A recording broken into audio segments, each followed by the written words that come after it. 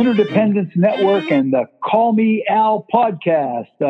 Thanks so much for plugging in, and we have a great show today. We're so excited that one of my favorite friends, Keenan Weller, is joining us today, and Keenan is the co-director of a really innovative and forward-thinking organization called Live, Work, Play in the Ottawa area. And Keenan and I have been friends for a number of years, and have had an opportunity to spend time at his agency with his colleagues and the folks that they serve a number of times. So Keenan, welcome to the podcast. Thank you very much. Great to be here. Yeah, delighted that you're able to join us, Keenan. And we know that, we want to jump right in. We do this kind of as a conversational style, as you know, and go about 30 minutes. And so as we get started, Keenan, tell us a little bit about your background, a little bit about you, and then we'll get into Live, Work, Play. So tell us a little bit about Keenan Weller. Oh, that's a tall order. Well, let's see. I think relevant to today's conversation, it's important to know that, I grew up here in Ottawa and went to the public school system. And one of the features of that system, or deficits, was that people with disabilities were completely separated from my life. And so that's very relevant because how this all got started was an experience as a young person. I think I was about 20, and I was looking for part-time work during university. And I was checking out the job center, and they had a job for working with people with developmental challenges. And honestly had no idea what that meant. I actually thought it was for children of parents of challenging economic means. I thought, okay, that must be what that is. I'd had some experience with that population, so I applied for the job, and I'm there in an interview, and they're asking all these questions about Down syndrome and autism and what's going on here. So I don't know what it says about that organization, but they hired me.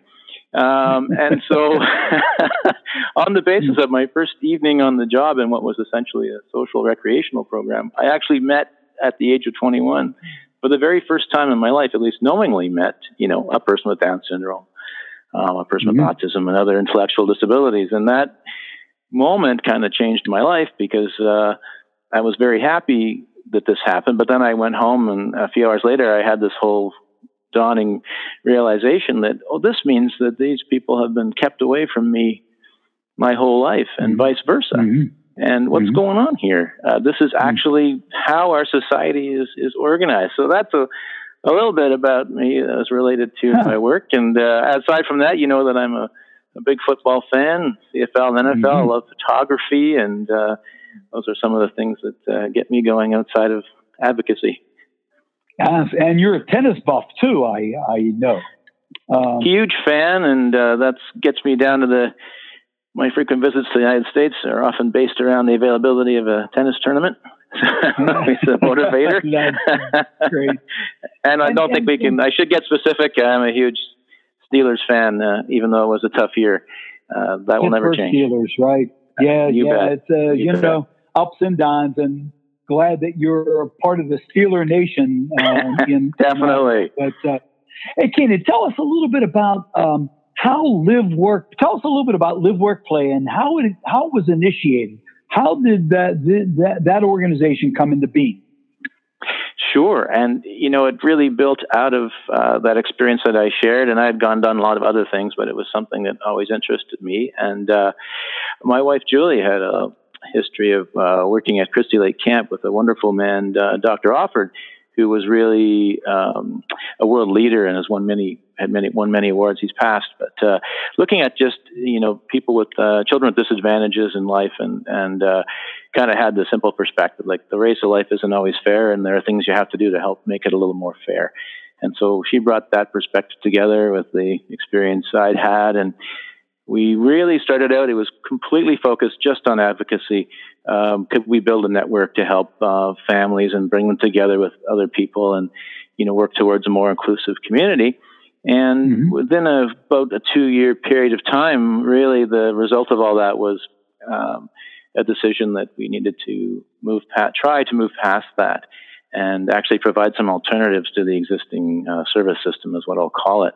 And, that seemed like a long road to hoe, but it actually came to be that by the summer of 1997, we'd gotten a startup grant from a foundation and opened our first little office and got started. And in the first 10 years or so, we made a lot of mistakes replicating a lot of the same things that many organizations have done around congregating people in programs. And I think our perspective was just, we'll do it better.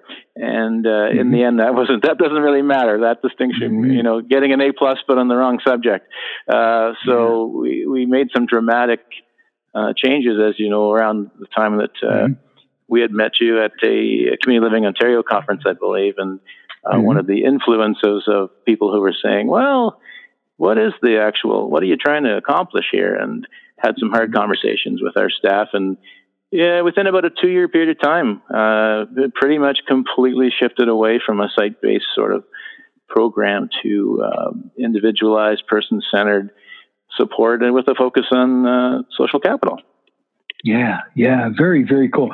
Tell us a little bit about that transition. You mentioned that the initiation of your organization was pretty similar to what has been going on and what's been happening in terms of kind of congregative programs. And how does Live Work Play, how does it frame itself if it's not, providing sort of programs to people with disabilities? What makes it unique? What makes it different? Right. Well, I think we are like some others, but, here in Ontario, we're probably in a pretty small percentile where we kind of see it shifting. Number one thing. What we're doing at this moment is not what we'll be doing next year or 10 years from now.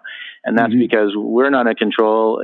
We are part of a society that is shifting. And so we are going to have to move with that. So right now, although we provide, you could say, directly support some 150 individuals with an intellectual disability label, a big part of our work is everybody else.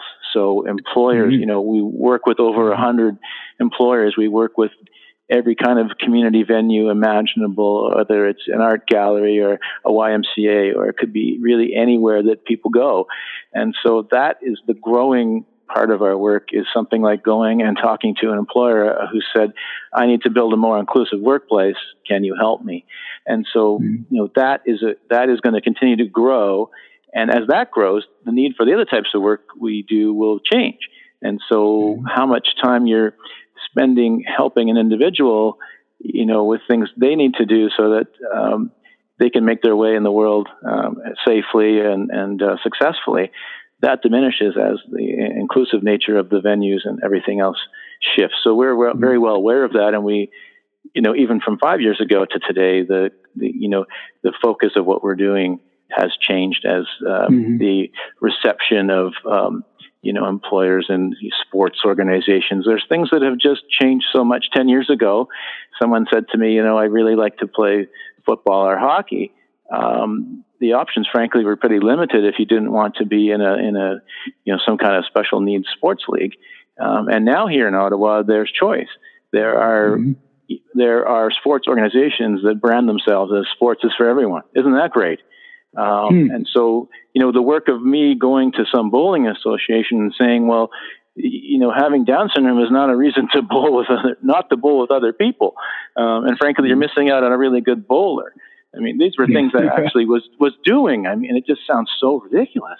But isn't it wonderful now that at least, that still does happen sometimes, but the need to fight those kind of fights is much less. And it's more about, they might still need some help though.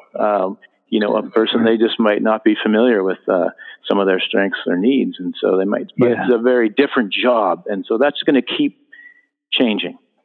We talk often on this podcast, and I know you and I, as friends over the years, have talked a lot about macro change, about community change. And you've already articulated that that things have begun to change and in the Ottawa community. But give us can you crystallize an example of how community is changing to accommodate, as opposed to the traditional methodologies of trying to, fix someone so that they can fit into the community as it is? Could you give an example or two of how the community has changed?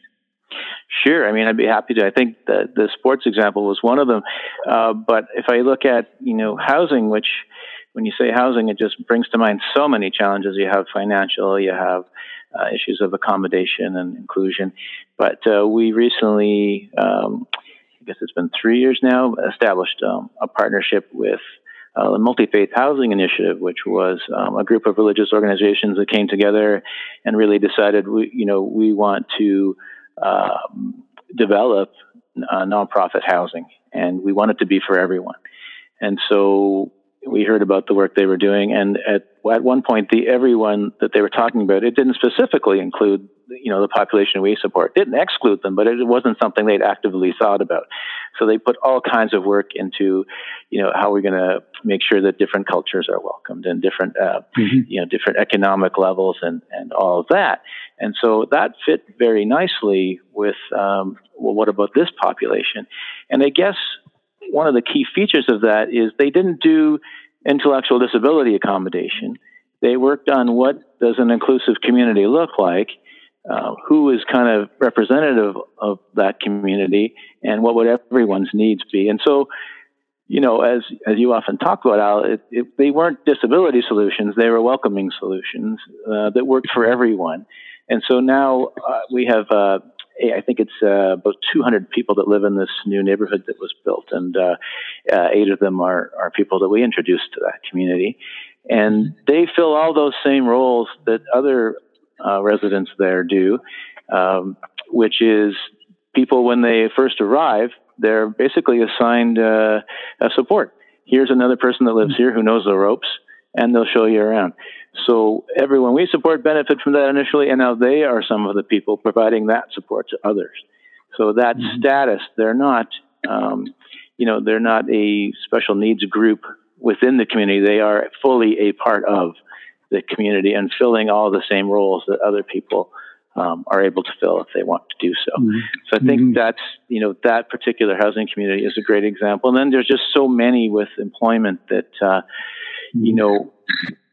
we moved from, if I think back 10 years when we first really were starting to focus on employment, and moved away from doing kind of fake jobs in our own environment, something that still goes on, unfortunately, in a lot of agencies. Yes. But we realized this isn't working. No one's transitioning to anything. Because sure enough, a fake job only prepares you for fake work. So it doesn't really help you, it doesn't help transition. So as we started having conversations with employers, I think we probably committed many of the same sins that others do when they try that, which is, we were making a charity-based appeal instead of an employment-based appeal. And so we have learned how to speak with employers and really focus on their needs in their business and their workplace. And so that has changed dramatically in terms of, I think initially some of the first jobs we got, they were really just, to be honest, it's an employer saying, yeah, I'll do this to be nice. And that has very different conversations today where an employer is saying, yeah, like our workplace is better off. We've learned from diversity and inclusion. And so can you help us with that? And by the way, here are some of the needs that we have. And do you have someone that can help us with that? And so those are really different. They're not really disability conversations in the same way that they were 10 years ago. They're conversations about respecting that the workplace should reflect the community that's around, and that's good for business. I think that's been really key and has changed, our approach and the successes that we've had. So I don't want to single out too many individual employers because they've all done such a great job. But, one of the first we had was with a burger chain that started here locally called the Works Gourmet Burger Bistro. And that owner, that individual owner, basically just had this perspective that, being welcoming and inclusive is what I need for retention of employees. I'm trying to recruit and retain in a very competitive environment. And so the way to do that is welcoming people and being open to diversity.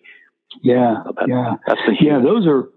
Those are great examples, and certainly the paradigm is starting to shift, and I know advocates like you and Julie and myself are excited to see that. But there's one issue that I wanted to get your perspective on that is also kind of seen as an innovative approach, but it might lead into the same old. And what I mean by that is there's a movement afoot about money following the person. If an individual has a disability and they're eligible for some government supported services, traditionally and historically, that funding was made available to organizations, and then the organizations, reached out and provided services. And now with the shift to money following the person, the effort is that government funds go directly to an individual with a disability, and then that person and their family can then purchase services from whomever they want to purchase services from. And on the front of that, on the face of that, it sounds very innovative, very empowering, very consumer driven, and all of those things are a part of that. But in some ways, if the consumer then begins to choose to hire someone who really is, perhaps not that innovative, those services can, in fact, become stifled. Speak to me a little bit about how you perceive the team environment as sort of a way of dealing with some of those risks. Your thoughts on that? Yeah, that's a really loaded question. Supportive teams, I think, is just so critical. I'm trying to imagine this. So I actually had the early experience. I left that out of my story, but I also did, I did one-on-one work with families that basically hired me as a worker to spend time with their child. Now that has many deficits in terms of, the dependency on one relationship and all kinds of, negative things we can see about that. But really the biggest was, even my ego's not quite big enough to think that I knew every single thing that would be good for that kid. And so I think now in our environment here, how every single day everyone's bouncing off ideas off other people and sharing challenges and ideas, and how critically important that is. And also just from the basic perspective of if something happens to one of us, there's other people who know the person, and you're not suddenly faced with finding a stranger to replace someone. So it's very precarious. That's a very precarious relationship, and creates a lot of dependency on one person filling a role. And I think there's information now coming out of the United Kingdom where they had actually made this move years ahead of other countries. And I think people really have to pay attention to what the findings are, because a lot of this was cost driven, if we're honest, right? So government's going, this is super expensive. Look at the amount of the budget that's transfer payments of these agencies. If we just had less agencies and maybe, it's cheaper, the private sector could do this more cheaply. And they did experience that for a time. But as we all know, so once the nonprofits were more or less put out of business because, just regulatory environments and standards and things were different and higher. So costs initially went down, and now they've gone back up and past where they were. Because now the competitive environment doesn't include those nonprofits. And so that is a lesson we have to pay careful attention to. But I think we just have to be careful in general when we insert profit motive into human services. And so just being very wary of that. So what does that mean? And so Well, one way you can increase your profits is to reduce your expenses, and the most common way of doing that is you want to keep your human resources costs as low as possible. Right. So now we are already seeing. So how does a private provider, someone's just put up a shingle 100 feet from this office and said, yeah, I'll take, if you have individualized government dollars, I'm here. And I'm charging half of what Live Work Play is charging. Yes. People are going, oh, I guess charities are expensive. And going, well, there's nothing actually that, it's not being a charity that's expensive. It's that paying staff enough to have a home in this city and raise a family and have health care and make a living and stay on the job. Because the worst thing, in human services is the humans that are serving you are constantly changing. Yes. Or if they've only taken the job because they can't find something else. This is not who you want. This is not who you want around you providing intimate care. Is someone that is taking the job because they're desperate and they see human services as like, something I had to do till I could get something else. So I look at our team here of, caring, dedicated people who are proud of their profession, and can make a living and survive. And, to change that up to cut costs by hiring unqualified people who are going to leave and just keep a revolving door going.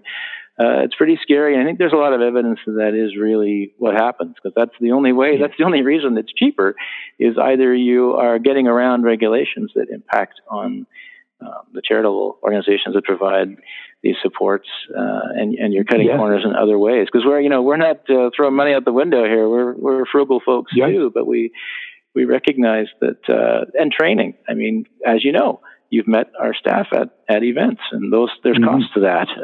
It's critically important. How did we make the changes we made over the last 10 years? Well, we went out and found best practices and brought people in to teach us and to challenge us, frankly. So. This conversation is really, really a critical one that we're having right now as it relates to the shifting approach. And you're absolutely correct that, most services for folks with disabilities anywhere in Canada and the United States and in the UK and Australia are funded from governmental dollars that are generated. Yet we know governmentally in almost every cultural situation, the notion is, how do we save money? How can we cut taxes? How can we lessen expenditures? And in some ways, with that, with that energy happening, we're seeing a cut to philosophical principles as well, because I think the things that you just enumerated regarding the continuity of a team, the notion that you have people who are committed, who want to be there, that they're exposed to best practices, that they have an opportunity to sort of think beyond the existing paradigm. When consumers begin to shift to making individual choices, some of that can be risked or mitigated. So it's really an important conversation. What do you think is in the cards, Keenan, with these kinds of things unfolding? Where do you and Julie see the system going in terms of your own exposure, and in a more general way? You and Julie have emerged as really leaders, not just in Canada, but around the world in terms of inclusive community perspective. What do you see unfolding over the next 10 years? I know it's a loaded and big question. I think all we can do is try and keep our eye on the prize of outcomes. And, in the face of a lot of these changes, I've been trying to kind of hone my message on, because I really don't care too much about the delivery system of how funds and resources get to people. What I care about is what's the quality of life they have at the end. And so if people are having homes of their own and jobs and friends, how the money from the taxpayer got to make that happen is not so important to me as that we don't lose sight that is what the outcome should be. And so I think the key to kind of dealing with some of these challenges and shifts and all that terrain is just to say that, I'm not saying that agencies are better just because they're agencies, because frankly, that's simply not true. There's some that need dramatic change or probably should close, frankly. And yes. I totally get why, for example, in some communities, a family member would say, yeah, well, $5,000 I can spend on anything I want is sure a lot better than this very expensive program that is delivering the opposite of what I want. And you can't argue that. And so their issue is not, they're using the funding mechanism as an end run to solve a different problem. And I totally respect that. And I understand why people take that position. So I think it's just, continuing our work with you and other advocates, across the world, that people should have lives like other citizens, and, how we support them to get that, that has to be the outcome. And so if we, start handing out these individualized dollars, then it could very well result in a resurgence of new group living projects, for example, or new shelter workshops. Because now it's going to take government, it's going to actually free government from certain, human rights expectations, because they'll be able, it's people's choice. We see this already emerging with some of these group programs actually having a bit of a resurgence through the private market. And so I think we have to hold feet to the fire on some things are not actually negotiable on human rights, and around this choice phrase isn't an end run around minimum wage or segregation. Like, these are principles that we just have to be reinforced more strongly than ever, and also give people hope by sharing, positive outcomes of people's lives. And we just actually said goodbye to a new advocacy group that started up from, it's called Autistics for Autistics, that's just left our office and was speaking to our staff. And I think that is also critically important, is the more people that we've all been involved in seeing them, move to homes of their own and get jobs and find their voice, to give them a bigger presence and speaking, because that's the other thing that's going to shift. I don't want to see Live Work Play being a leader in a necessary leader in advocacy 10 years from now. I would like to think that, there are many other voices that are filling that gap right now. So that's also in transition. The role we play is also going to shift as people are better able to speak for themselves, and we have more and more examples to share, because it's not new. I know you've been talking about this, so I don't want to name quite how many decades, Al, but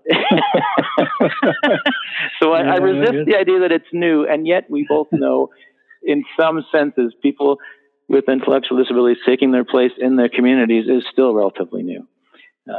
So as they grow, and those people I looked at in their 20s that just moved into that new housing community, there's going to be 20 years from now, they'll have been, longtime participants in that neighborhood. And what's that going to mean? And it's going to change things. Yes. Yeah.